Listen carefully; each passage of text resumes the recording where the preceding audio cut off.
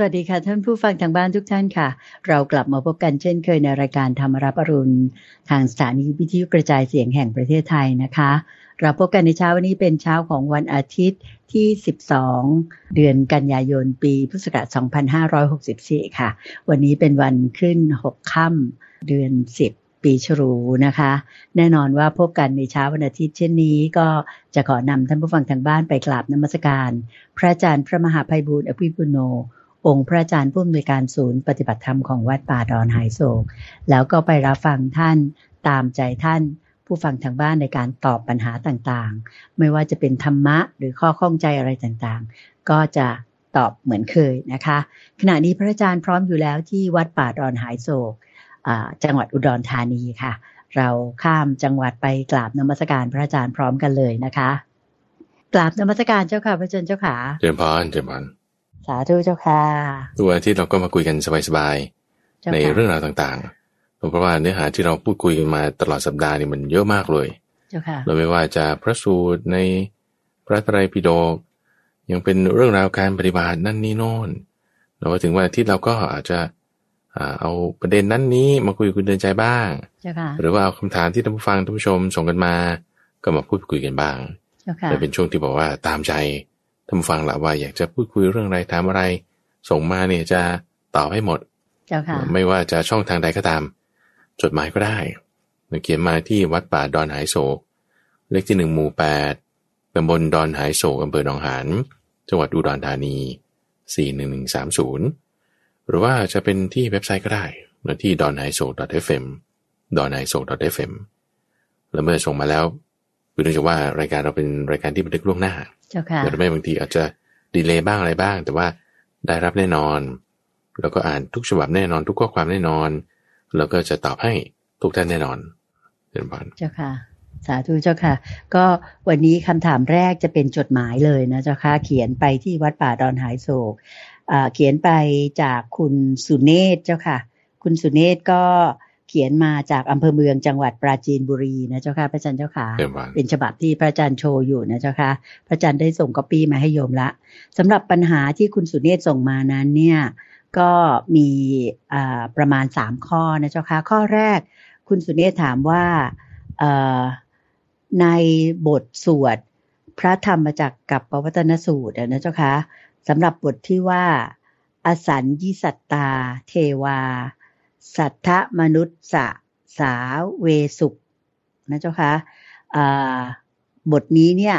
ถามว่าทำไมจึงไม่สวดทำไมถึงได้ข้ามไปและก็ไปสวดบท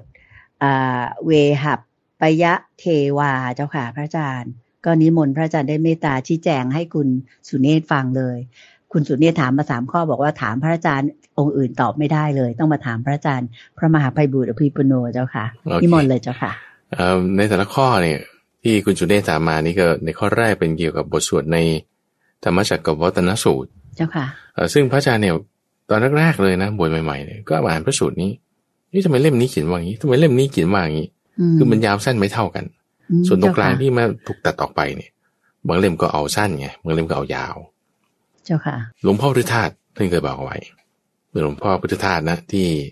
สวนโมกอำเภอชายาจังหวัดสุราษฎร์ธานีใช่ที่ท่านเสียไปแล้วเนี่ยในบันทึกของท่านไว้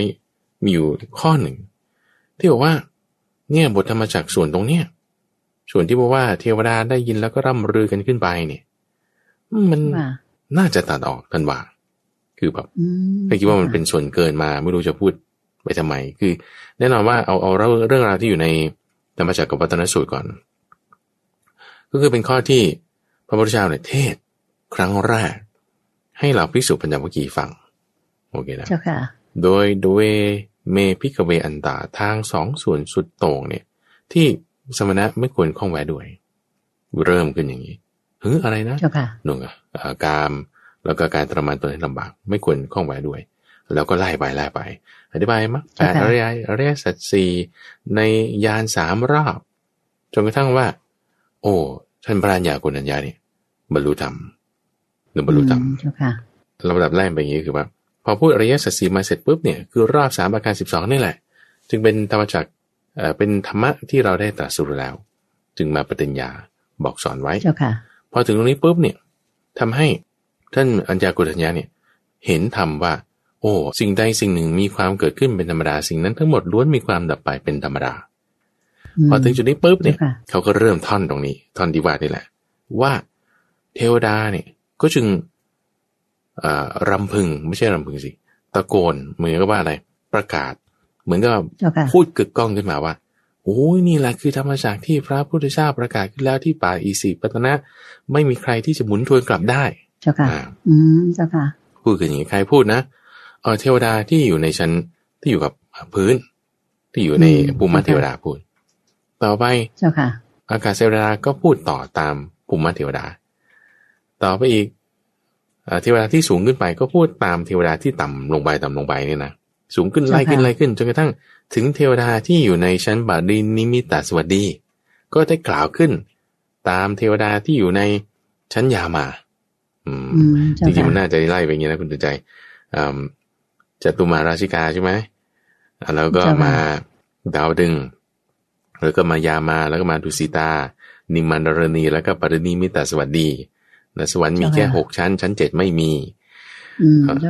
แล้วก็ขึ้นไปชั้นพรหมทีนี้ตรงจุดนี้แหละที่ว่าพรหมเนี่ยท่านก็ยังแยกออกไปอีกเป็นรูปประพรหมซอยยิกเลยแล้วก็เป็นอรูปประพรหมซอยไปอีกเยอะแยะเลยซึ่งตรงนี้โอ้โหเป็นยาวกว่าตัวพระสูตรดั้งเดิมอีกเจ้าค่ะถ้าเราไปดูในหนังสือนี้ยาวกว่าตัวพระสูตรดั้งเดิมอีกซึ่งบางตำราก็จะตัดออกไปเจ้าค่ะบางตำราก็จะตัดส่วนนี้ออกไปแล้วพระอาจารย์ไปอ่านในบันทึกของหลวงพ่อฤทธาเนี่ยท่านบอกว่าตัดไว้ตั้งแต่นี่เลยตั้งแต่ภูมิเทวดานี่เลยคือเพราะไม่ได้เกี่ยวอะไรกับพระสูตรไม่ได้เกี่ยวกับคำสอนไม่ได้เกี่ยวอะไรกับในคำสอนของพระพุทธเจ้าในข้อนี้เลยจะมีเทวดาหรือจะไม่มีเทวดามากล่าวมาตรัสนี่ธรรมราชเนี่ยคนนี้ก็บรรลุธรรมแล้วมันจบกันตั้งแต่ตรงที่ว่าสิ่งใดสิ่งหนึ่งมีความเกิดขึ้นเป็นธรรมดาเนี่ยจบตรงนี้แล้วพอเทวดาเขาร่ำไปหมดใช่ปะจนนั่งว่าโอ้เทวดาทั้งมวลเนี่ยก็ได้กล่าวขึ้นว่านั่นธรรมจักรอันยอดเยี่ยมอันพระผู้มีพระภาคประกาศแล้วที่ป่าอิสิปตนมฤคเทวันจริงๆเฟรสตรงเนี้ยเป็นเฟรสที่จริงๆพระอาจารย์ก็มาสวยงามอยู่นะเป็นคำพูดที่สวยงามอยู่เป็นคำพูดที่พระพุทธเจ้าเองก็เคยตรัสไว้ข้อความตรงเฟรสเนี้ยอยู่ในสังยุตตนิกายก็ไม่แน่ใจว่าทำไมเทวดาก็ถึงพูดขึ้นหรือว่าใครพูดก่อนใครพูดหลังไม่รู้ล่ะแต่ว่าเป็นเฟรสที่เทวดาเขาพูดร่ำกันไปก็พูดอย่างนี้นะบอกว่านั่นธรรมจักรอันยอดเยี่ยมอันพระผู้มีพระภาคได้ประกาศขึ้นแล้วที่ป่าอิสิปตนมฤคเทวันอันเทวดาเทพมารพรหมหรือสมณพราหมณ์ใดๆจะคัดง้างให้เป็นอย่างอื่นไม่ได้อย่างนี้นะก็เป็นคำที่สวยงามอยู่พระอาจารย์ว่าแต่ว่าถ้าตัดออกไปคำนี้ก็จะไม่มีแต่ว่า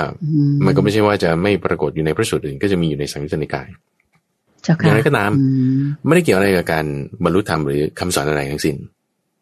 เจ้าค่ะไม่ได้เกี่ยวเป็นเหมือนบทสรรเสริญใช่ไหมเจ้าค่ะใช่เป็นเหมือนบทสรรเสริญจนกระทั่งว่าพอกล่าวกันเสร็จเรียบร้อยแล้ว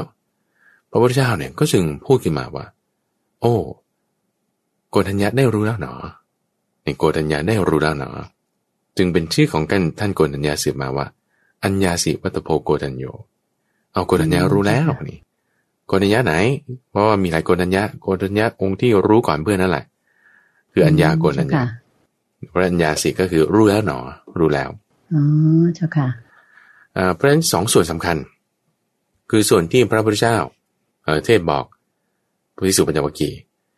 แล้วก็ส่วนที่ภิกษุปัญจวัคคีย์มีท่านพระอัญญาโกณัญญะเป็นหัวหน้าเนี่ยได้บรรลุธรรมขั้นโสดาบันเจ้าค่ะแล้วก็พระพุทธเจ้าก็รับรองนี่ตรงนี้สำคัญแต่ส่วนตรงกลางที่บางตำราก็จะตัดออกไปเลยก็จะเป็นส่วนที่เทวดาเนี่ยร่ำขึ้นทีนี้ส่วนเทวดาที่ร่ำขึ้นก็จะมีแบ่งเป็น2ส่วนอีกคือส่วนที่เป็นชั้นเทวดาธรรมดาจนถึงพรหมเหมารวมพรหมคือพรหมเดียวกับส่วนที่ว่าพรหมเนี่ยยังแยกซอยไปย่อยๆเลยว่าเป็นพรหมนั้นพรหมนี้รูปภพอรูปภพเนี่ยมันก็จะเยอะแยะมากมายก็เลยตัดออกเสียแต่ทำไมตัดออกเฉพาะตรงนั้นไม่ตัดออกหมดก็ให้รู้บ้างว่านี่พระอาจารย์สันนิษฐานเนาะให้รู้บ้างว่าพระเทวดาเขาก็ฟังอยู่ด้วยนะแล้วเขาก็ได้พูดอย่างนี้นะ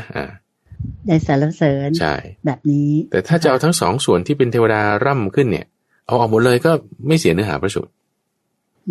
ก็ไม่เสียได้หายก็ได้เหมือนกันนั่นคือความเป็นของหลวงพ่อพุทธทาส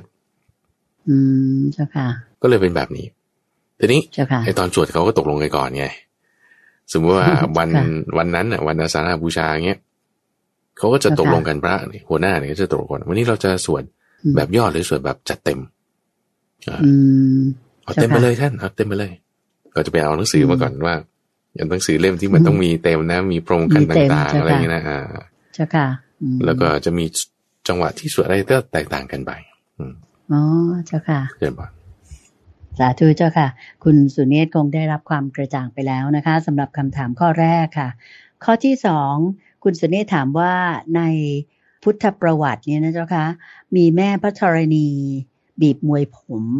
นะเจ้าค่ะในพุทธประวัติที่เกี่ยวกับแม่พระธรณีบีบมวยผมนั้นเนี่ยคุณสุเนศอยากทราบว่าองค์แม่พระธรณีองค์นั้นเนี่ยท่านมีชื่อไหมเจ้าคะมีจริงไหมหนึ่งอย่างนะเจ้าคะกับท่านมีชื่ออะไรเจ้าค่ะถ้ามีจริงนิมนต์เจ้าค่ะเรื่องนี้ก็อยู่ในตำราคัมภีร์นะในส่วนที่เป็นคำอธิบายพระใจไล่มาตั้งแต่ในพระวินัยปิฎกมันจะได้พูดถึงข้อนี้อยู่แต่ว่าตรงนั้นไม่ใช่พุทธพจน์แต่เป็นเรื่องราวที่แบบเขาเรียบเรียงมาก่อนยังไงจนกระทั่งตรัสรู้แล้วมาบอกคำสอนเรื่องพระวินัยเป็นอย่างนี้ในส่วนตรงนี้ได้พูดเอาไว้อยู่เป็นส่วนที่เป็นแบบปรารภอารัมภบทเนาะเจ้าค่ะแล้วก็ในตรงที่เป็นอรรถกถาในพระสูตรหลังๆต่อไปอังคุตรนิกายมีพูดถึงความมีอยู่ของพระแม่ธรณีแต่ก็ไม่ได้ระบุชื่อว่าท่านชื่ออะไรเราไม่ได้ระบุชื่อที่ว่ามีก็คือหมายถึงเป็นคำปรารภตรงนี้ซะมากกว่าพระอาจารย์ว่าจุดคาถาเนี่ยอยู่ในคาถาธรรมบทที่ได้พูดถึงจุดที่ว่าพระพุทธเจ้าเนี่ยตอนที่ตั้งอยู่ใต้ต้นโพก็มารคือท้าวสัพพติมารเรามาจะไล่ให้หนีเพราะว่าหนึ่งทำทุกขกิริยาคือลักษณะมารที่มากวนเนี่ยมันเป็นอย่างนี้ว่าตอนที่ทำทุกขกิริยาจนแบบจะตายแล้วคุณเดินใจแบบ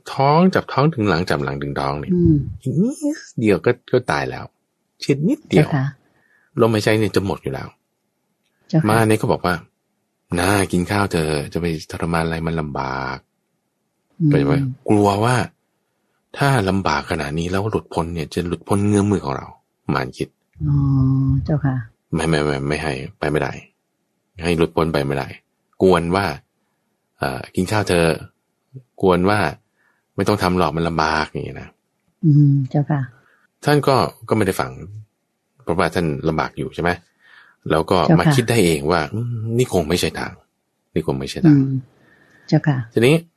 ไอ้จังหวะที่พอไม่ใช่ทางเสร็จปุ๊บก็มาทำตามทางสายกลางทำตามทางสายกลางแล้วก็ตามกวนต่อว่าไม่ให้ทำต่อได้มาเนี่ยไม่รู้หรอกว่าทางบรรลุมันจะอยู่ตรงไหนเพราะนั้นไม่ใช่วิสัยของมันโอเคนะแต่ถ้าทำอะไรรู้สึกมันจะไปได้ไปดีเข้าท่าเนี่ยไม่ให้จะกวนมาขัดขวางซะหน่อยใช่ไหมเจ้าค่ะลักษณะการกวนในครั้งที่สองที่ว่าจะไม่ให้เธอนั่งตรงนี้เธออย่ามานั่งตรงนี้ที่นั่งฉันก็จะให้หนีจากที่นั่งตรงนี้ที่โพธิบัลลังก์เจ้าค่ะทีนี้พระพุทธเจ้าตามเป็นบริษัทเนี่ยก็ไม่ได้จะไปต่อแย่กับใครนี่หรอปะไม่ได้จะไปต่อแย่อยากนั่งก็นั่งไปไม่ว่าอะไรจะลุกอันนี้หลวงพ่อสมภพนี่เล่าให้ฟังคือท่านอ่านพระสูตรเรื่องราวเนี่ยท่านก็สรุปมาให้ฟังนี้จะลุกเนี่ยก็คือนั่งสมาธิขัดสมาธิอยู่เนี่ยใช่ป่ะก็จะตบเอามือเนี่ยดันเข่าเพื่อที่จะหนุนตัวเองให้ลุกขึ้นเพราะเริ่มมีกำลังบ้างแล้วหนุนตัวเองให้จะลุกขึ้นเห็นได้ว่าจะมีปางที่พระพุทธเจ้านั่งสมาธิอยู่แล้วก็มีมือข้างหนึ่งห้อยลงมาเนี่ยนะแล้วก็มือเนี่ยแตะดินไงแตะดินเจ้าค่ะจังหวะที่จะเอื้อมตัวลุกขึ้นไปเนี่ยเจ้าค่ะท่านก็มาคิดคุณใจว่าถ้าบอกว่าเราจะแพ้เนี่ยถ้าบอกว่าใครหนีใครมาไล่เราก็หนีไปเราก็ยอมตลอดเนี่ยถ้าจะไม่สู้แล้วแพ้ใช่ป่ะสู้ตายดีกว่าจะมีชีวิตอยู่100 ปีโดยไม่สู้เนี่ยจะมีประโยชน์อะไรไม่ไปไม่ลุกไม่หนีเข้าใจไหมก็จึงเป็นลักษณะที่ว่ามือเนี่ยแตะ ลงไปเนี่ยจะลุกไปโดนดินเอางี้แล้วกันก็จึงมีคำขยายความบอกว่าให้แผ่นดินนี้เป็นพยานให้แผ่นดินนี้เป็นพยานฉันไม่หนีเพราะว่าบุญที่ทำมาเนี่ยมากบุญที่ทำมาเนี่ยมากว่าเอาเวลาที่ทำทานทุกครั้งไล่มาตั้งแต่ทานบารมีนะกรวดน้ำที่ไหลออกแล้วลงไปในดินจากบุญที่ได้ทำไว้ทั้งหมดให้เป็นพยานว่าโอ้ยความดีเรามีเราไม่หนีไม่หนีเพราะว่าตั้งอธิษฐานไว้ไงว่าจะไม่ลุกขึ้นถ้าเบอร์ยังไม่บรรลุทีนี้พอมีคนกวนก็หนีก็ได้ไม่เป็นไรไงก็จะไปท่านคิดตอนนี้ไงว่าก็หนีก็ได้ไม่เป็นไรเพราะว่าไม่อยากจะมีปัญหาเจ้าค่ะแต่ว่าถ้ายอมไปเรื่อยๆจะยอมถึงเมื่อไหร่มาคิดได้ตรงจังหวะที่จะลุกขึ้นตายดีกว่าตายก็ตายก็ไม่ว่าอะไรเข้าใจไหมดีกว่าถ้าหนีแล้วมีชีวิตอยู่100 ปีสู้เปรียบเทียบว่าสู้แล้วตายวันนี้มันยังดีกว่าเจ้าค่ะยังดีกว่ายังดีกว่าเจ้าค่ะมีชีวิตอยู่ไปแบบแพ้ๆไปเรื่อยๆถูกไหมเจ้าค่ะมีดีกว่ามีชีวิตอยู่แบบแพ้ๆไปเรื่อยๆอยู่100 ปีแต่อยู่วันเดียวแล้วตายแล้วสู้แพ้ชนะไม่แคร์แล้วแต่ฉันได้สู้เจ้าค่ะเพราะว่าได้ปฏิญญาไว้ว่าจะไม่หนีแต่ว่าก็แบบคนยอมคนเนาะก็แบบไม่อยากจะมีปัญหาไงเขาไล่เราก็ไปก็ได้แต่ไม่หนีพอไม่หนีปุ๊บมือแต่ดินเนี่ยระลึกถึงบุญที่ตัวเองทำมาสู้ด้วยอะไรคือแบบไม่ใช่ว่าแบบบ้าๆบอๆสู้แบบไม่มีความรู้ไม่มีอะไรเขาจะไหมสู้แบบกล้าบ้าบินอย่างเงี้ยไม่ใช่แต่ก็นึกถึงบุญที่ตัวเองทำมาเจ้าค่ะอะไรทานบารมีศีลบารมี10 ทัศ30 ทัศเริ่มจากทานบารมีนึกถึงไปข้อนี้เนี่ยโอ้ทำให้คือเขาก็เป็นเปรียบอุปมาอุปไมยในคาถาในคาถาที่มาในนำบทเปรียบอุปมาอุปไมยพูดถึงว่าพระแม่ธรณีเป็นพยานน้ำต่างๆที่ได้ทำไว้ไหนเอามาวัดดูกรวดน้ำลงเนี่ยก็จึงเป็นประเพณีด้วยว่าทำไมคุณต้องไปกรวดน้ำเจ้าค่ะเพราะว่าน้ำเนี่ยทำให้เหมือนกับว่าเป็นบุคลาธิฐานเนี่ยพระอาจารย์มีความเห็นว่าอย่างนี้นะว่าเป็นเหมือนคุณทำทานแล้วน้ำแต่ละหยดที่คุณกรวดลงไปเทลงไปเนี่ยเรียกมาดูนี่คือพยานเจ้าค่ะพยานว่าบารมีฉันเนี่ยทำมาแล้วนี่เต็มแล้วเต็มแล้วจุดนี้นั่นก็จึงแบบว่าเป็นอย่างที่เราทราบแล้วว่ามีพระแม่ธรณีบีบมวยผมแล้วก็มีน้ำไหลมาแต่จริงๆเรื่องราวเนี่ยมันมาจุดนี้มันมาพีคกันตรงจุดที่ว่าหนีให้หนีแต่ว่าไม่หนีก็ใช่ไหมไม่หนีจะหนีแล้วแต่ว่าจะหนีแล้วจะมีประโยชน์อะไรสู้ตายดีกว่าเจ้าค่ะเราก็สู้ไงเจ้าค่ะเราก็จึงนึกถึงบารมีข้อนี้เจ้าค่ะคือไม่ใช่สู้ด้วยบ้าๆบอๆแต่ว่านึกถึงบารมีข้อนี้ก็จึงเอาชนะมารได้เจ้าค่ะอันนี้อย่างที่เมื่อสักครู่พระอาจารย์เล่าว่ามือท่านแตะมาที่ดินเนี่ยนะคะใช่เหมือนกับพระปางที่ว่าพระไพรีปีนาใช่ไหมเจ้าค่ะที่นับถือกันอยู่และโยมตัวโยมเองก็ยังมีเลยอันนี้น่าจะเกี่ยวกันอยู่บ้างนะใช่ใช่คือปางที่ว่านั่งสมาธิแต่ว่ามือข้างหนึ่งจับที่เข่าแล้วก็โดนพื้นเนี่ยนะนี่แหละคือเรื่องราวตรงนี้เรื่องราวตรงนี้ทำไมเขาถึงพูดถึงว่าเป็นไพรีปีนาใช่ไหมก็คงเนี่ยกำจัดมารก็พ่ายแพ้ไปถูกไหมเจ้าค่ะท่านพระองค์ท่านตัดสินใจแล้วว่าจะไม่ลุกหนีแล้วก็ทำแบบว่านั่งสมาธิต่อไปจนกระทั่งบรรลุนึกถึงบารมีที่ได้ทำมาคือจะลุกแล้วนะเข้าใจไหมจะลุกแล้วจะยอมละแต่ไม่ยอมแล้วกันไม่เอาไม่เลิกไม่หนีไม่ยอมสู้เข้าใจไหมโดยนึกถึงบารมีของตนโดยนึกถึงบารมีก็จะเป็นท่าแบบนี้แหละเพราะฉะนั้นเวลาเราจะสู้เนี่ยคุณใจไม่ใช่แบบว่าด่ากลับหรือทำร้ายกลับหรือวางแผนชั่วกลับนั่นคือผูกเวรไม่ใช่แต่มือแตะดินนี่มือแตะดินนี่คือนึกถึงบารมีของตัวเราเองนึกถึงความดีของตัวเราเองว่าถ้าเขาจะบีบคั้นเราแล้วให้เราทำชั่วคุณตายเถอะ ถ้าสมมติเขาจะบีบคั้นเราให้เราทำชั่วแล้วคุณอยู่อย่างนี้ไป100 ปีเข้าใจไหมเขาจะด่าเราแล้วให้เราต้องด่าตอบพรุ่งนี้เขาเอาอีกวันต่อไปเขาอีกเดือนหน้าเขาเอาอีกแล้วคุณจะอยู่ไปทำไมเนี่ยคุณทำชั่วเนี่ยตายซะสู้ว่าวันนี้ดีกว่าไม่ทำชั่วนึกถึงอะไรนึกถึงความดีของตัวเองเขาจะด่าให้เราทำชั่วไม่ทำเขาจะฆ่าเรานะจะทำชั่วไหมจะโกงไหมไม่ทำความตายนั่นแหละโอ้โหมันน่ายกย่องไงนึกออกปะเจ้าค่ะโดยเอาเครื่องหมายตรงนี้แหละเป็นนิมิตว่าไม่แพ้คือชนะเจ้าค่ะไปรีพินาศก็ไม่แพ้ไปตามอำนาจของมันนั่นเองสาธุเจ้าค่ะเพราะฉะนั้นสาระนะคุณจะไม่ได้อยู่ตรงที่ว่าพระแม่ธรณีหรือว่าน้ำอะไรต่างๆสาระมันอยู่เหตุความเหตุผลตรงนี้คือความดีที่เรานึกถึงนั่นเองนะเจ้าค่ะอันนี้เป็นจุดสำคัญที่จะทำให้บรรดาพุทธศาสนิกชนนั้นก็บางทีก็น้อมเข้ามาใส่ตัวเรานะเจ้าค่ะว่าถ้าเผื่อเราจะต้องทำความชั่วแล้วมีชีวิตอยู่ยืนนานต่อไปเนี่ยสู้เราทำรักษาในความดีแล้วตายวันนี้ก็เรียกว่าเป็นการตายอย่างสมศักดิ์ศรีนะเจ้าค่ะใช่ใช่ใช่เหมือนอย่างที่พระพุทธองค์นึกถึงทานบารมีที่พระองค์ท่านได้สั่งสมมามากมายนะเจ้าค่ะเป็นต้นสาธุเจ้าค่ะสาธุเจ้าค่ะคุณสุเนศก็ได้รับทราบข้อที่2ไปแล้วนะคะสำหรับชื่อของแม่พระธรณีนี่โยมคิดว่าในความคิดของโยมเองนะเจ้าค่ะกับคุณสุเนศว่ายังไงก็ลองว่าไปก็คือโยมคิดว่า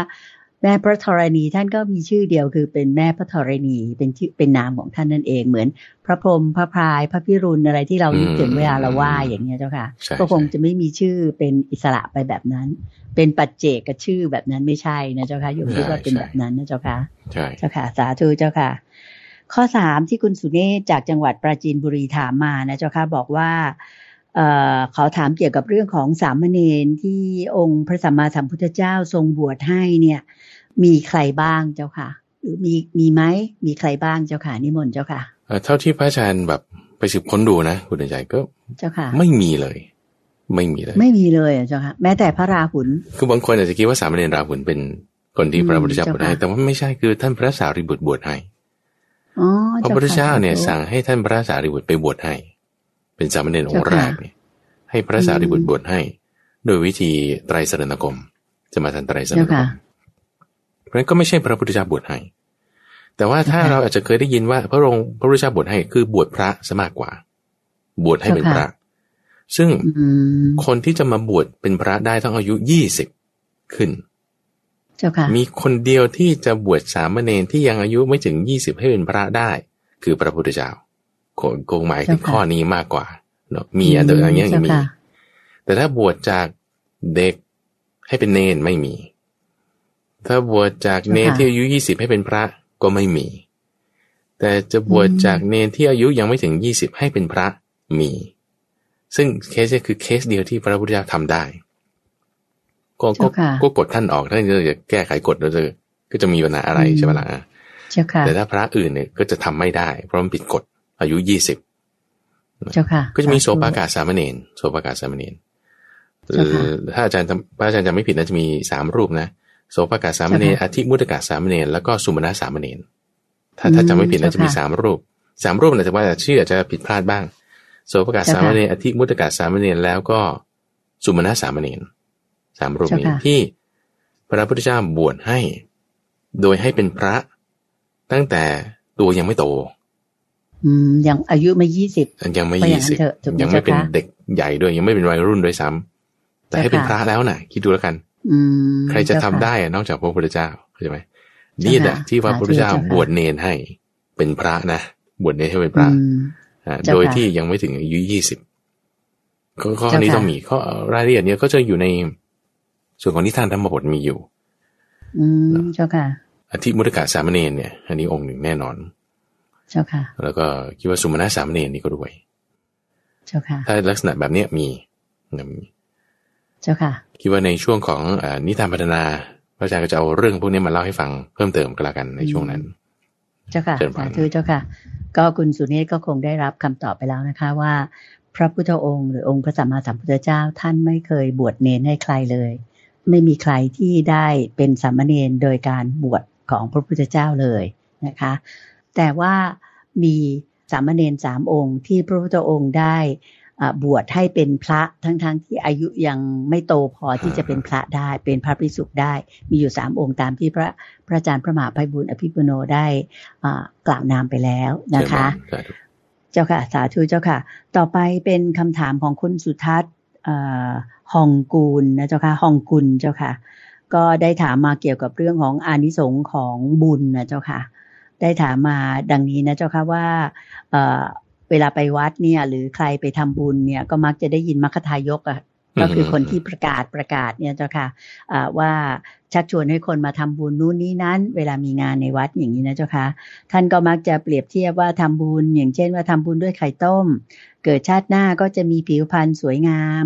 เหมือนดังไข่ปอกหรือว่าถ้าใครทำบุญด้วยกระเบื้องทำบุญสร้างหลังคาศาลาวัดอย่างที่เขาเชิญชวนหรือมัคคทายกเชิญชวนนะเจ้าค่ะก็จะบอกว่าแหมผลบุญเนี่ยชาติหน้าเนี่ยเกิดชาติหน้ามาก็จะมีที่อยู่อาศัยร่มเย็นนะอยู่บ้านก็ไม่มีรับรองไม่มีหลังคารั่วอะไรประมาณนี้นะเจ้าค่ะ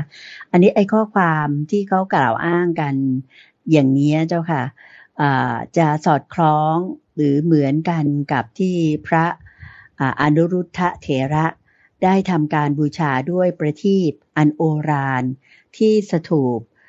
ทองขนาด7 โยชน์นะเจ้าค่ะแล้วก็ประทีปกระเบื้องกับถาดสำริดเป็นอันมากโดยท่านได้อธิษฐานไว้ว่าจงเป็นอุปนิสัยแก่ทิพยจักษุญาณอันนี้ก็เลยเป็นผลให้ท่านพระอนุรุทธะเนี่ยเจ้าค่ะได้เป็นเอตัทถคะผู้เกิดทิพยจักษุญาณหรือว่ามีตาทิพย์นะเจ้าค่ะเมื่อท่านมาสำเร็จเป็นพระอรหันต์แล้วเนี่ยเจ้าค่ะทีนี้ทางท่านผู้ถามเนี่ยก็บอกว่าถ้าเอาตรรกะเนี่ยหมายถึงว่าเปรียบเทียบถวายอย่างนี้จะได้อะไรอย่างนี้ที่สมปรารถนานะเจ้าค่ะท่านก็ถามมาด้วยความสงสัยว่าอย่างนั้นเนี่ยถ้าเกิดใครไปทำบุญ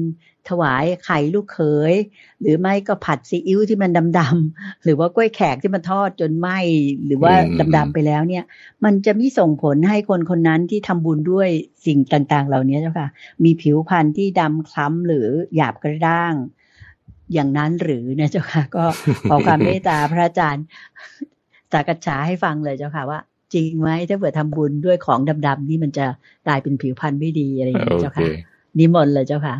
สมัยก่อนนู้นพระอาจารย์เคยดูตลกนะตลกเขาเล่นตลกในใจเจ้าค่ะเขาบอกว่า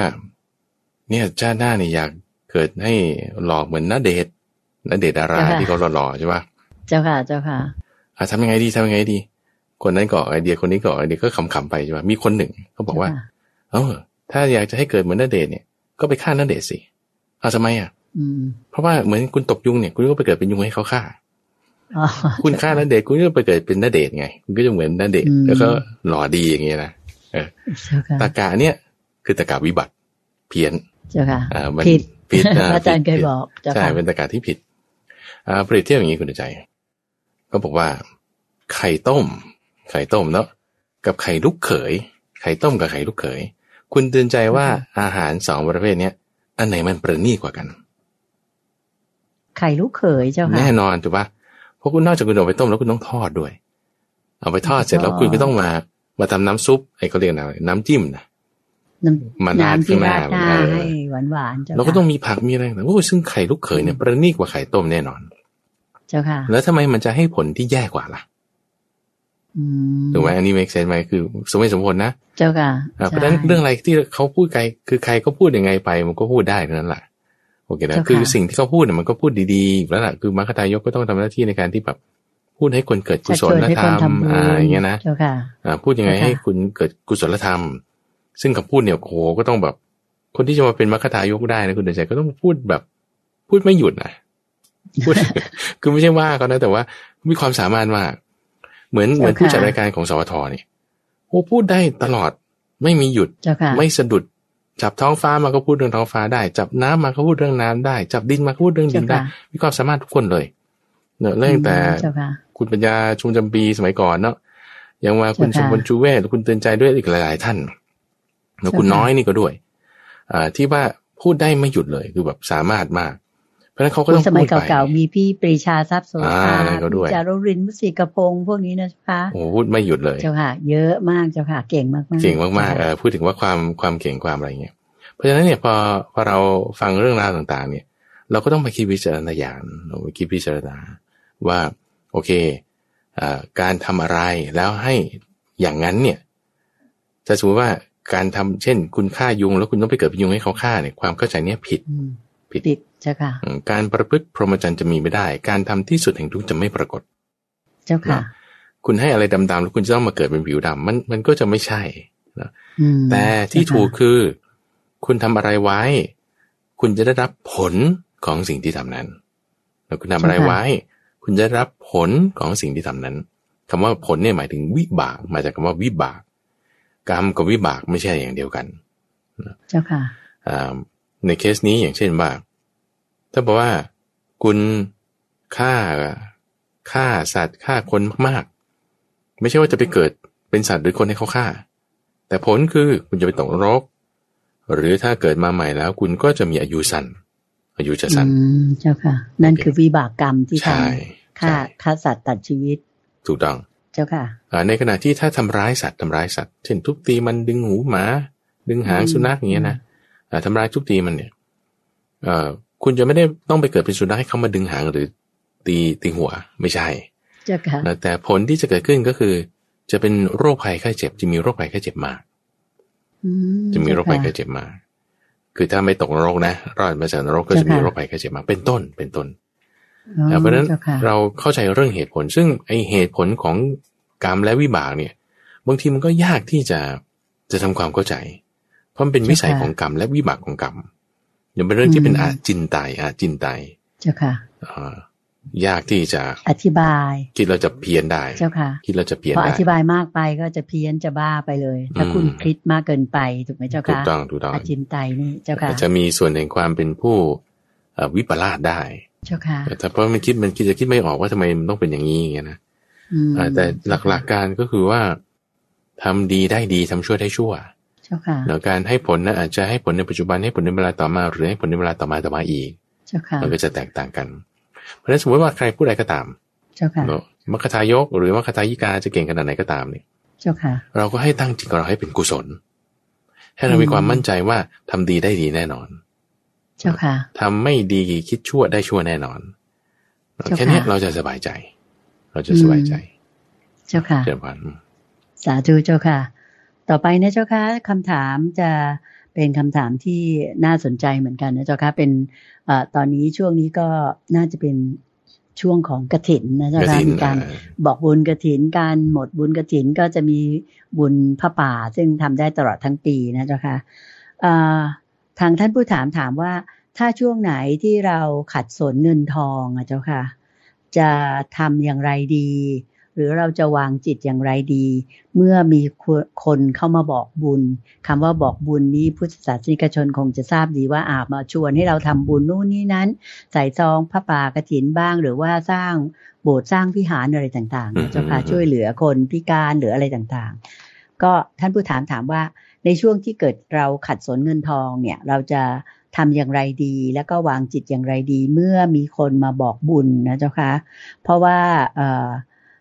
ปรากฏว่าเคยเห็นคนหนึ่งนะเจ้าค่ะแม้ว่าคนนั้นจะไม่ค่อยมีเงินกินข้าวต้องกินข้าวกับไข่ต้มอยู่เป็นประจำเลยแต่ถ้าหากว่ามีคนมาบอกบุญเนี่ยเขาก็ไม่ขัดข้องเลยที่จะร่วมบุญ ก็คือมีนาคมีน้อยก็ทำบุญเป็นประจำเลยนะเจ้าค่ะแต่ก็มีบางคนเหมือนกันที่จะบอกว่าอันนั้นเนี่ยบางทีไม่อยากทำเจ้าค่ะโยมก็เคยได้ยินนะเจ้าค่ะว่าโอ้อันนี้ทำบุญไปแล้วหรือว่าอันนี้ก็ทำอยู่เลยอะไรอย่างเงี้ยเจ้าค่ะสรุปว่าคือไม่ยอมทำบุญตามที่เขามาบอกบุญแล้วก็ไม่อนุโมทนาบุญด้วยคำถามนี้บอกว่าแม้แต่คนที่มาปฏิบัติธรรมก็เห็นว่าเป็นแบบนี้เหมือนกันดังนั้นท่านผู้ถามก็บอกว่าถ้าเป็นแบบนี้เนี่ยในความคิดเห็นของพระอาจารย์แล้วเนี่ยคิดว่าควรจะทำอย่างไรดีวางจิตอย่างไรเจ้าค่ะสาธุเจ้าค่ะนิมนต์เลยเจ้าค่ะก็สิ่งที่ควรทำเนาะสิ่งที่ควรทำก็คือว่าเราต้องรู้จักแบ่งจ่ายทรัพย์เราต้องรู้จักแบ่งจ่ายทรัพย์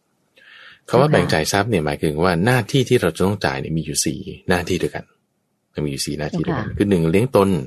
เลี้ยงครอบครัวเลี้ยงมารดาบิดาเลี้ยงบุตรภรรยาเลี้ยงทาสสีต่างๆให้อิ่มหนำบริหารให้อยู่เป็นสุขโดยถูกต้องนี่หน้าที่ที่1 หน้าที่ที่สองก็คือ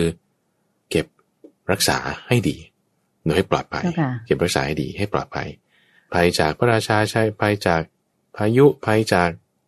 ไฟฟ้าภัยจากอะไรต่างๆนี่หน้าที่ที่สองเก็บรักษาไว้ให้ดีเจ้าค่ะหน้าที่ที่สามเนี่ยคือให้นี่คือหมายถึงช่วยเหลือคนอื่นๆช่วยเหลือคนอื่นๆเช่นคุณจะทำตู้ปันสุกคุณจะใช้เงินส่วนที่สามนี้หรือคุณจะให้ทานในมูลนิธิต่างๆมูลนิธิเลี้ยงเด็กกำพร้ามูลนิธิคนชราคุณส่วนสามนี้ส่วนที่สี่เนี่ยคุณต้องให้เพื่อที่จะหาบุญให้เพื่อที่จะบุญคือที่คำไทยเนี่ยมันจะต้องใช้ให้รัดกุมนิดนึงนะคุณจะใจว่าที่บอกว่าทำบุญน้ำบุญเนี่ยบุญเนี่ยมันมีสามอย่างทานศีลภาวนาทานศีลภาวนาแต่เราจะมักพูดว่าบุญเนี่ยคือเหมือนเอาเฉพาะทานอย่างเดียวแต่จริงๆมันไม่ใช่แค่นั้นมีศีลด้วยมีภาวนาด้วยเพราะฉะนั้นพระอาจารย์ก็จะพูดว่าการให้ทานเนี่ยพอมีคนมาชวนให้ทานปุ๊บเราแบ่งสี่หน้าที่ในการเงินนั้นหน้าที่ที่สี่เนี่ยคือให้ทานเพื่อหวังบุญจริงๆให้ทานเพื่อหวังบุญจริงๆเนาะทีนี้พอให้ทานเพื่อหวังบุญจริงๆเนี่ยมันต้องดูที่เนื้อนาบุญดูที่เนื้อนาบุญเนื้อนาบุญว่าอะไรก็เนื้อนาบุญว่าปฏิบัติชอบไหมมีราคะโทสะโมหะเบาๆหรือไม่มีเลยไหมเจ้าค่ะคือคนที่เราจะทำบุญด้วยถูกไหมคะใช่ผู้รับนั่นคือเนื้อนาบุญผู้รับใช่ผู้รับเจ้าค่ะใช่แล้วผู้รับนั้นน่ะมีคุณสมบัติสามอย่างแล้วตัวเราอ่ะมีศรัทธาก่อนระหว่างและหลังให้ไหมเพราะว่าให้หวังบุญคุณก็ต้องดูองค์ประกอบ6อย่างนี้3อย่างของผู้ให้3อย่างของผู้รับโอเคนะนี่เรายกเคสก็ได้ยกเคสสมมุติคนที่มีเงินน้อยคนที่มีเงินน้อยกินข้าวกับไข่ต้มไม่ใช่ไข่ลูกเขยด้วยนะไข่ต้มไข่ต้มจริงๆนี่แหละไข่ต้มยังต้องแบ่งอีกไข่แดงให้คนอื่นฉันกินแต่ไข่ขาวอย่างนี้เป็นต้นโอ้ยขัดสนป่านนี้แล้วมีคนมาบอกบุญแล้วเขาให้ประเด็นคือตรงนี้คุณใจที่ว่าให้เนี่ยให้ส่วนไหนให้ถ้าให้ส่วน4โอ้ดีมากเลยเพราะคุณได้คิดแบ่งเอาไว้แล้วคุณให้แล้วคุณมีจิตศรัทธาคุณจึงให้เข้าใจไหมแล้วคุณก็โอ้นี่ดีมากแน่นอนแต่มันอาจจะไม่เป็นอย่างนั้นก็ได้เช่นเบียดเบียนตัวเองไหมการให้เนี่ยเช่นคุณเอาเงินส่วนแรกที่คุณจะซื้อไข่ลูกที่2กินพรุ่งนี้เนี่ยฉันให้กันแล้วกันให้แบบเนี้ยเบียดเบียนตัวเองไม่ดีสัตว์บุรุษก็จะไม่ทำไม่แน่นะเราไม่รู้ใช่ป่ะเราไม่รู้มันจะดูสักแต่ว่ากิริยาของการให้เนี่ยมันจะไม่เป็นอย่างที่เราเห็นก็ได้เข้าใจไหมเขาอาจจะแบบผิดพลาดในเรื่องการเงินแล้วก็แบบหวังว่าให้ทานแล้วจะถูกหวยเต็ง3ตัวก็ได้แล้วเราก็ไม่รู้เรารู้ไหมคือว่ามันก็ต้องดูบริบทซึ่งอาจจะได้เป็นทั้ง2อย่างแต่ละการหลักธรรมะนี่เป็นอย่างนี้ว่าถ้าเขาแบ่งจ่ายงบมาแล้วเขาเหลือแล้วเขามีศรัทธาก่อนระหว่างหลังแล้วเขาก็ให้นี่ดีมากหรือบางทีนะเขาก็ให้แบบว่าสักว่าให้ไปมันจะได้หนีไปแล้วก็เอาเงินส่วนที่2ที่เก็บไว้วันฝนตกเนี่ยเอามาให้อย่างนี้เป็นต้นจะได้ไม่ถูกกวนไม่ถูกตามมากอย่างนี้เป็นต้นก็อย่างนั้นก็จะแบบมีความเศร้าหมองบุญมีความเศร้าหมองมีความเศร้าหมองทีนี้เราก็ต้องดูแยกเป็น3ส่วนนี่คือส่วนของธรรมะเนาะส่วนของการกระทำทางกายคือคุณให้ไงมันดีอยู่แล้วการให้กับการไม่ให้เนี่ยด้วยถ้าลำพังดูแค่การกระทำทางกายการให้ดีกว่าการไม่ให้มากดีกว่าให้น้อยอยู่แล้วนะอยู่แล้วแต่มันไม่ได้ดูที่การกระทำทางกายสักว่าเท่านั้นไม่ได้ก็ต้องดูที่จิตใจด้วยดูที่เนื้อหาธรรมะด้วยเนื้อหาธรรมะแบ่งใจทรัพย์อย่างนี้ไหมจิตใจมีศรัทธาก่อนระหว่างหลังให้ไหมหรือว่าสักแต่ว่าให้ปัดลำการไปโอเคเนาะเจ้าค่ะแต่การกระทำทางกายของเขาที่มีการหยิบยื่นออกไปน้อยก็ตามมากก็ตามนั้นดีแน่นอนโอเคดูส่วนนั้นน่ะก็ดูได้ภายนอกผิวเผินโอเคอยู่แต่ก็ต้องดูภายในด้วยอย่างที่ว่าถัดมาคนที่มีอันจะกินคนที่มีอันจะกินรับเงินเดือนอยู่เป็นประจำโควิดฉันก็ไม่มีปัญหาเป็นข้าราชการอย่างนี้เป็นต้นเนี่ยโควิดไม่มีปัญหาเจ้าค่ะ work from home ก็ยังได้ด้วยใช่ปะเจ้าค่ะแล้วก็ไม่เสี่ยงปัจจัยต่างๆแต่พอมีคนมาบอกให้ทำบุญไม่ทำเนาะที่ว่าไม่ทำนี่เพราะอะไรเพราะว่าเขาอาจจะทำไปแล้วเยอะแล้วเงินส่วนที่4เขาไม่มีเหลืออยู่แล้วเลยก็อาจจะเป็นได้นะคุณใจอาจจะเป็นได้หรือเขาอาจจะเก็บไว้สำหรับให้กับคนที่เขาศรัทธาก็ได้เข้าใจไหมถ้าสมมติเราไม่ศรัทธา คนเนี้ยวัดนี้หรือบุคคลนี้หรือองค์กรเนี้ยฉันก็ไม่ให้เป็นไหมเขาอาจจะคิดอย่างนี้ก็ได้ก็เป็นสิทธิของเขาใช่ไหมเจ้าคะคือสิทธิเรายกไว้เพราะทุกคนมีสิทธิทำอะไรก็ได้สิทธิถูกผิดเราไม่สนเจ้าค่ะเราไม่สนแต่ว่าเนื้อหาหลักธรรมเนี่ยมันเป็นอย่างนี้เนื้อหาหลักธรรมก็คือว่าถ้าคุณแบ่งจ่ายทรัพย์แล้วมันไม่ลงตัวมันไม่เหลือหรือฉันใช้หมดไปแล้วไม่ได้เหลือแล้วมันจะเอาส่วนไหนให้อ่ะก็ไม่เหลือที่จะให้การให้แบบเนี้ยคือการไม่ให้แบบเนี้ยคือไม่เป็นการเบียดเบียนตัวเองเจ้าค่ะเพราะเขาไม่เบียดเบียนตัวเองเขาจึงไม่ให้เขาไม่เบียดเบียนตัวเองเขาจึงไม่ให้มันก็ไม่ผิดอะไรเหนือไหมยังดีด้วยซ้ำเพราะว่าเขาปฏิบัติตามบทของธรรมะหรือในข้อที่สองที่ว่าจิตใจของเขาไม่ได้มีศรัทธาในที่นี้ได้มีศรัทธาในซองกฐินนี้ซองพระป่านี้หรือในครูบาอาจารย์ตรงนี้แต่ว่าเขามีศรัทธาในที่อื่นซึ่งเขาจะเตรียมไว้ให้ที่อื่นเต็มที่เพราะว่าเขาให้เนี่ยเพื่อหวังบุญจิตใจเขาก็เป็นกุศลนะเพราะว่าเขาไม่ได้ให้ในที่ที่เขาไม่ศรัทธาก็ถูกแล้วป่ะใช่ไหมแต่ว่าการกระทำทางกายที่ว่าถ้าเปรียบเทียบแล้วให้กับไม่ให้ดีกว่าให้ดีกว่าไม่ให้ก็จะไม่ดีแต่ว่าเราดูลำพังเพียงการกระทำทางกายอย่างเดียวมันไม่ได้ไงเจ้าค่ะมันก็ต้องดูใจด้วยแล้วก็ดูธรรมะด้วยโอเคนะเจ้าค่ะเพราะฉะนั้นเวลาเราดูมันก็ต้องไม่ใช่ดูแป๊บเดียวก็ต้องดูใช้เวลาเจ้าค่ะเราก็ดูบริบทก็ต้องดูหลายอย่างเนาะประเด็นคือที่ถามมาแล้วเราจะทำใจอย่างไรเราจะทำใจอย่างไรคนที่บอกว่าเห็นเหตุการณ์อย่างเงี้ยทำไมคนนี้เขาจนแล้วเขายังให้ทำไมคุณมีเงินทองแล้วคุณไม่ให้ก็คิดแบบที่ว่ามานี่แหละคิดแยกเป็น3ระดับระดับของการแบ่งจ่ายทรัพย์ระดับของจิตใจแล้วก็ระดับของทางกายเราก็จะสบายใจตัวเราเองก็สบายใจด้วยแล้วท่านพระสันติบุตรเนี่ยเปรียบเหมือนกับว่าถ้าเราเห็นคนที่เขาทำความดีอย่างใดอย่างหนึ่งส่วนไม่ดีเขาก็มีอยู่แต่เราจะขัดเครื่องใจจากส่วนที่ไม่ดีที่เขามีเราไม่ควรเราไม่ควรเปรียบเหมือนคนที่เดินทางเหน็ดเหนื่อยมาเลยตากแดดมาตลอดทางเดินทางไกลเนี่ยน้ำอะไรก็หมดแล้วด้วยมาเจอสระน้ำใบหนึ่งสระน้ำนี่มีจอกแหนเต็มไปหมดเลยแล้วคนนั้นเขาจะแบบว่าโอ้ยจอกแหนเยอะแยะฉันจะไปกินน้ำได้ไงเดินหนีไปคนนั้นไม่ฉลาดเขาก็ลงไปแล้วก็แหวกจอกแหนแล้วก็กวักน้ำมากินดิแหวกจอกแหนออกกวักน้ำใสๆเนี่ยมากินหรือก็ไปแหวกจอกแหนมันดูก็เหมือนกันนะเราเจอคนเนี้ยเขาเป็นอย่างเนี้ยเรื่องไม่ดีของเขาก็มีเราก็เอาเรื่องเฉพาะที่ดีๆที่ว่าเราจะตั้งจิตใจไว้ได้ดีมาใช้เจ้าค่ะจะดีกว่าเจ้าค่ะหรือเปรียบเหมือนพระถือผ้าบางสุกุลคือไม่ใช่ผ้าที่เขาจะทำตัดเย็บมาได้อย่างดีๆเป็นผ้าที่ทิ้งแล้วเอาเดินไปข้างกองขยะเห็นเศษผ้าผืนหนึ่งเอาเท้าหนึ่งเหยียบไปเอาอีกเท้าหนึ่งคลี่ดูเฮ้ยมันสกปรกตรงนี้แต่ตรงนั้นมันก็ยังสะอาดอยู่พอใช้ได้ชักบางสุกุลเลยเอาเฉพาะส่วนที่ใช้ได้ส่วนที่เปื้อนเลือดซักไม่ออกก็ตัดทิ้งไปอย่างเงี้ยเจ้าค่ะเหมือนกันว่าเราดูคนนั้นน่ะเขาก็ยังไม่ด่าเรากลับนะเหมือนว่าจะให้เขาไม่ให้ก็ตามนะต่อให้เขาไม่อนุโมทนาเขาก็ยังโอเคนะเขายังมีอันจะกินหรือว่าเขาก็ยังจะอาจจะคิดในใจบ้างก็ได้ยังมีการกระทำที่ดีอย่างอื่นยังให้ในที่อื่นเราก็ตั้งจิตไว้ตรงส่วนที่เป็นความดีของเขานี่ไงเราก็จะแบบ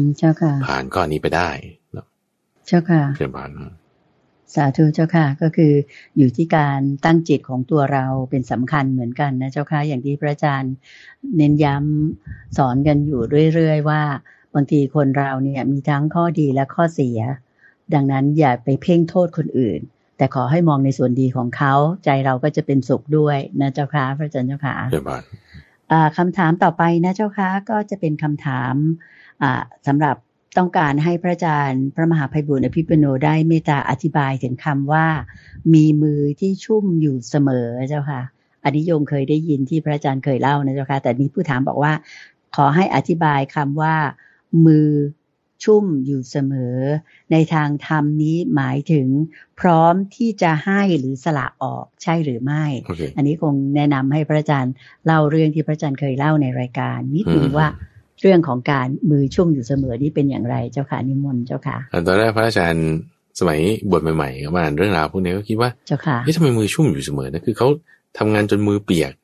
หรือเปล่าคือเหงื่อมือเนี่ยเต็มไปด้วยเหงื่อไปหมดอย่างเงี้ยนะทีนี้ก็เลยไปถามครูบาอาจารย์ที่วัดบวรแล้วท่านก็ให้ความรู้มาว่าคือบริบทการดำเนินชีวิตสมัยก่อนคุณทำงานทำอะไรต่างๆมือมันเปื้อนแล้วที่พอมีคนมาขออาหารเราก็ต้องล้างมือก่อนแล้วก็จึงค่อยไปคดอาหารจัดการอะไรต่างๆให้เขาได้เจ้าค่ะแล้วก็พอมาอ่านเรื่องราวในนิทานชาดกหลายๆเรื่องเลยเอาเรื่องโมโหสถนี้เป็นต้นก็ได้ที่ว่าจะจบซีซั่นไปแล้วเนี่ยนะในเรื่องราวโมโหสถเนี่ยก็ยังพูดถึงว่าเขาจะเอาข้าวยาคูคือน้ำข้าวต้มนี่ไปให้พ่อที่นากินก็ต้องตักน้ำมาล้างมือก่อนจะกินเสร็จแล้วก็ต้องล้างมืออีกรอบนึงคือเหมือนจะให้ใครหรือจะรับใครก็ต้องล้างมืออยู่เสมอก็จึงเป็นประเพณีตรงนี้ว่ามือชุ่มอยู่เสมอจะมีคำนี้คือใครจะเอาฉันให้หมดตัวเองก็ต้องล้างมือก่อนที่จะทำล้างมือก่อนที่จะทำซึ่งถ้าจะพูดในภาษาไทยก็คือเหมือนหัวกระไดไม่แห้งนะคนมาเยี่ยมบ้านเนี่ยหัวกระไดไม่แห้งเพราะอะไรเพราะว่าเขาก็ล้างเท้าอยู่เสมอไงมีคนมาล้างเท้าสมัยโบราณพอจะขึ้นบ้านก็จะต้องมีที่ล้างเท้าก่อนใช่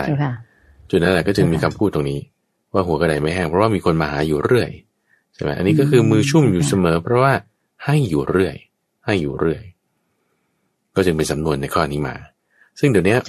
หัวกระไดไม่แห้งคำพูดนี้ไม่มีคือหมายว่ามันไม่ได้เป็นอย่างนั้นแล้วไงเพราะว่าใส่รองเท้าแล้วใช่ไหมไม่ได้ต้องล้างเดี๋ยวนี้ก็เหมือนกันคืออาหารต่างๆมันแพ็คมาอย่างดีคุณไม่ต้องล้างมือก็ได้ก็จับใส่มันก็โอเคเจ้าค่ะก็เลยมีสำนวนแบบนี้เดินบานเจ้าค่ะในสมัยโบราณอาจจะคนที่มือชุ่มอยู่เสมอหมายถึงว่าคนที่พร้อมที่จะทำบุญพร้อมที่จะให้พร้อมที่จะต้อนรับคนที่มาหาตลอดเวลาเป็นคนใจบุญเป็นคนดีว่าอย่างนั้นเถอะถึงเจ้าค่ะพระอาจารย์เจ้าค่ะเจ้าค่ะสาธุเจ้าค่ะคำถามอีกคำถามหนึ่งนะเจ้าค่ะที่คิดว่าน่าจะเป็นคำถามสุดท้ายในรายการเช้าวันนี้ก็คือคนที่ทำงานมากเกินไปจนกระทั่งเบียดเบียนตัวเอง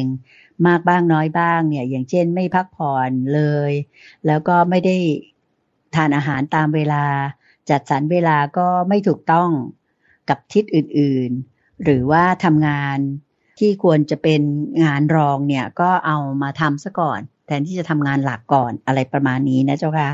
ถือว่าอันนี้นอกจากจะเบียดเบียนตัวเองแล้วก็ยังไปเบียดเบียนคนอื่นอีกด้วยเพราะว่าตัวเองมี passion คือมีความอยากที่จะทำไอ้ตรงนั้นเนี่ยเจ้าค่ะเขาได้ยกตัวอย่างมาด้วยนะเจ้าค่ะพระอาจารย์ว่างานนี้เนี่ยมันเป็นงานที่ทำแล้วมันมีความสุขมันฟินนะก็อยากจะทำอันนี้อะไรอย่างเงี้ยเจ้าค่ะท่านผู้ถามก็เลยถามมาดังนี้นะเจ้าค่ะว่าสำหรับกรณีที่เล่ามานี้ทั้งหมดเนี่ยเจ้าค่ะจะถูกต้องหรือไม่ที่ว่าคนนี้เนี่ยมีอคติ4ซึ่งหากจะพิจารณาก็เป็นเหมือนหักมุมที่ทำให้เห็นว่าทั้งในระดับโลกิยะและโลกุตระแต่ว่าจะเป็นโลกิยะก็มีโลกุตระมาแทรกอยู่เรื่อยๆเลยก็เลยเป็นแบบนี้ออกมาอยากจะขอความเมตตาพระอาจารย์ได้สักษาเลยเจ้าค่ะนิมนต์เจ้าค่ะคือถ้าพูดถึงเรื่องการทำงานหลักธรรมที่จะเอามาจับได้เลยนะคุณอาจารย์คือเรื่องของอิทธิบาท4ค่ะถ้าสมมติว่าเราทำงานหนักคือการทำงานหนักเนี่ยไม่ได้เสมอไปว่ามันจะไม่ดีหรืออาจจะไม่แน่ก็ได้หลักการที่ท่านให้พิจารณาก็คือเอาสิ่งที่เราต้องการทำงานนั้นอย่างนี้ในเคสนี้กรณีนี้เป็นต้นงานนั้นเขาเรียกว่าเป็นประธานสังขารแล้วก็ให้ต้องมีสมาธินะแล้วก็มีฉันทะวิริยะจิตตวิมังสาประกอบเอาไว้ในลักษณะที่ว่างานนั้นคุณมีความเพียรมีความพอใจทำอะไรต่างๆเนี่ยในลักษณะที่จะไม่ย่อหย่อนเกินไปไม่เข้มงวดเกินไปไม่สยบอยู่ในภายในไม่ซ่านไปภายนอกก่อนหน้าเป็นยังไงตอนหลังก็ต้องเป็นอย่างนั้นคือตอนเริ่มเป็นยังไงตอนต่อไปก็ต้องเป็นอย่างนั้นตอนต่อไปเป็นไงตอนเริ่มก็ควรต้องให้เสมอกันเสมอต้นเสมอปลายกลางวันกลางคืนอบรมให้เป็นอย่างนี้มีลักษณะของอิทธิบาท4ซึ่งต้องมีความเพียรแน่นอนคำว่าไม่ตั้งสยบอยู่ในภายในหมายถึงคือไม่ได้เพลินไปในสมาธิหรือไปตามเรื่องของกามหรือขี้เกียจในขณะที่ไม่ไปในภายนอกคือไม่ฟุ้งซ่านไปจนแบบบ้าบอจิตฟุ้งซ่านก็ไม่เป็นอย่างนั้นเพราะฉะนั้น จริงๆบางคนเนี่ยที่เขาจะเปลี่ยนงานก็อาจจะทำงานรองมากกว่างานหลักก็ถ้าชอบมันเข้าใจว่าก็ไม่มีปัญหาในความที่ว่าถ้าคุณประคับประคองเรื่องอิทธิบาทสีได้เผลอส่วนที่ชอบนั้นอาจจะเป็นการงานใหม่ดีขึ้นมาด้วยก็ได้เพราะฉะนั้นมันอยู่ที่ว่าคุณเจริญอิทธิบาทสีเนี่ยไปในเรื่องอะไรที่เป็นประธานสังขารในจุดที่เราจะเอาไปจับนั้นถ้าเราเอามาจับกับงานหลักถ้าเราเอามาจับกับงานหลักเอาประธานสังขารขึ้นมาเป็นหลักแล้วการที่ย่อหย่อนลงไปอันนั้นแสดงว่าไม่ได้ทำอิทธิบาทสีให้ดีละหรือถ้าเราเอางานรองเป็นหลักแล้วเอาอิทธิบาทสีมาจับแล้วมันไปได้ดีงั้นแสดงว่าการเจริญอิทธิบาทสีของเรามันก็ไปได้ดีในงานรองนั้นเจ้าค่ะเพราะฉะนั้นในที่นี้ก็คือเอาเรื่องอิทธิบาทสีเนี่ยมาเป็นจุดจับในการทำงานจะดีแล้วซึ่งอย่างไรก็ตามคุณเดียมันก็ไม่หนีออกจากมรรคแปดคือคนที่ว่ายังเจริญมรรคแปดได้ไม่เต็มที่ยังไม่สุดเนี่ยมีอคติสี่แน่นอนอยู่แล้วแล้วคือเหมือนกับว่าเราเดินไปตามทางเนี่ยแล้วก็ไปติดตึกข้างนี้แล้วไปติดตึกข้างนั้นปรับกลับมาเข้าไปติดตึกข้างนี้กลับไปผลักมาเด้งไปเด้งมาอย่างเงี้ยนะมันก็ต้องมีอคติแน่นอนสมมติทำไปมากเกินไปเรารู้ตัวเรามีอคติสี่ไม่อย่างใดอย่างหนึ่งก็ปรับกลับมาคือไม่ใช่ว่ามันจะไม่มีเลยหรือคนที่เดินตามทางมรรคแปดเลยเนี่ยแต่ว่าเขายังไม่ถึงที่หมายคือนิพพานมันก็ต้องมีอะไรที่มันยังไม่เรียบร้อยเช่นในจิตใจจะมีความฟุ้งซ่านบ้างมีวิชาบ้างมีมานะบ้างก็จะเป็นแล้วประเด็นในความที่มันยังไม่ถึงมรรคแปดคือยังไม่ถึงนิพพานเดินตามทางมรรคแปดอยู่อคติเนี่ยแทรกมาได้แน่นอนมีแน่นอนแต่มีแล้วก็ไม่ใช่ว่าเราจะผิดเลยทีเดียวเราก็ประคับประคองเอาไม่ให้มันฟุ้งไปภายนอกไม่ให้ตั้งสงบอยู่ในภายในคือผมคิดว่าอยู่ตรงกลางดีๆมันไม่ให้ไปโดนซ้ายขวานี่มันจะดีแต่ถ้าอยู่ตรงกลางแล้วมันช้าเป็นเต่ามันก็ไม่ได้นะคือตั้งสงบอยู่ในภายในจู่ว่าซิกแซกแล้วไปเร็วมันอาจจะยังดีกว่าเพราะว่ารู้คิวของตัวเองในการที่ว่าจะต้องปรับจะต้องจูนยังไงเจ้าค่ะในที่นี้หลักการก็คือว่าทำตามมรรคแปดทำตามมรรคแปดพอทำตามมรรคแปดแล้วข้อปฏิบัติของเราจะมีสุขบ้างมีทุกข์บ้างจะจัดสรรเวลาไม่ถูกบ้างแต่อย่างน้อยมันก็ระบบของการถูกเบียดเบียนก็จะน้อยลงคือลองคิดดูนะสมมติว่าถ้าคุณทำงานหนักมากเลยแล้วยังต้องผิดศีลอีกเนี่ยอันนี้ก็จะแบบการเบียดเบียนก็ไปเป็นวงกว้างขึ้นไงแต่อย่างน้อยยังทำศีลให้ถูกต้องอยู่ได้บ้างในหลายๆข้ออย่างนี้มันก็ลดการเบียดเบียนบ้างอย่างนี้เราก็ค่อยๆปรับเอาค่อยๆปรับเอาเราก็จะไปได้ไปตามทางนี้ได้นั่นเองเจ้าค่ะสาธุเจ้าค่ะค่ะท่านผู้ฟังคะในเช้าวันอาทิตย์นี้เราก็ได้รับฟังพระอาจารย์พระมหาไพบูลย์อภิปุโนแห่งวัดป่าดอนหายโศกท่านได้เมตตาที่จะมาชี้แจงตอบปัญหาธรรมะหลายท่านทีเดียวแล้วก็หลายประการที่ดิฉันเชื่อมั่นว่าท่านผู้ฟังทางบ้านรับฟังพระอาจารย์มาเนี่ยก็เกิดดวงตาเห็นธรรมบ้างไม่มากก็น้อยหรือตามสมควรทีเดียวนะคะถือว่าเป็นวันอาทิตย์ที่เป็นมงคลแล้วก็เป็นโชคดีของพวกเราทุกคนด้วยนะคะถึงเวลาที่ดิฉันจะขอนำท่านผู้ฟังทางบ้านทุกท่านกราบขอบพระคุณและกราบนมัสการลาพระอาจารย์พระมหาไพบูลย์อภิปุโนและพระเดชพระคุณหลวงพ่อดร.สะอาดทิโตภาโสท่านเจ้าอาวาสของวัดป่าดอนหายโศกเพียงแค่นี้ค่ะเราจะกลับมาพบกันใหม่สำหรับตอบปัญหาตามใจท่านในวันอาทิตย์หน้านะคะสำหรับพรุ่งนี้เช้าพบกับพระอาจารย์พระมหาไพบูลย์อภิปุโน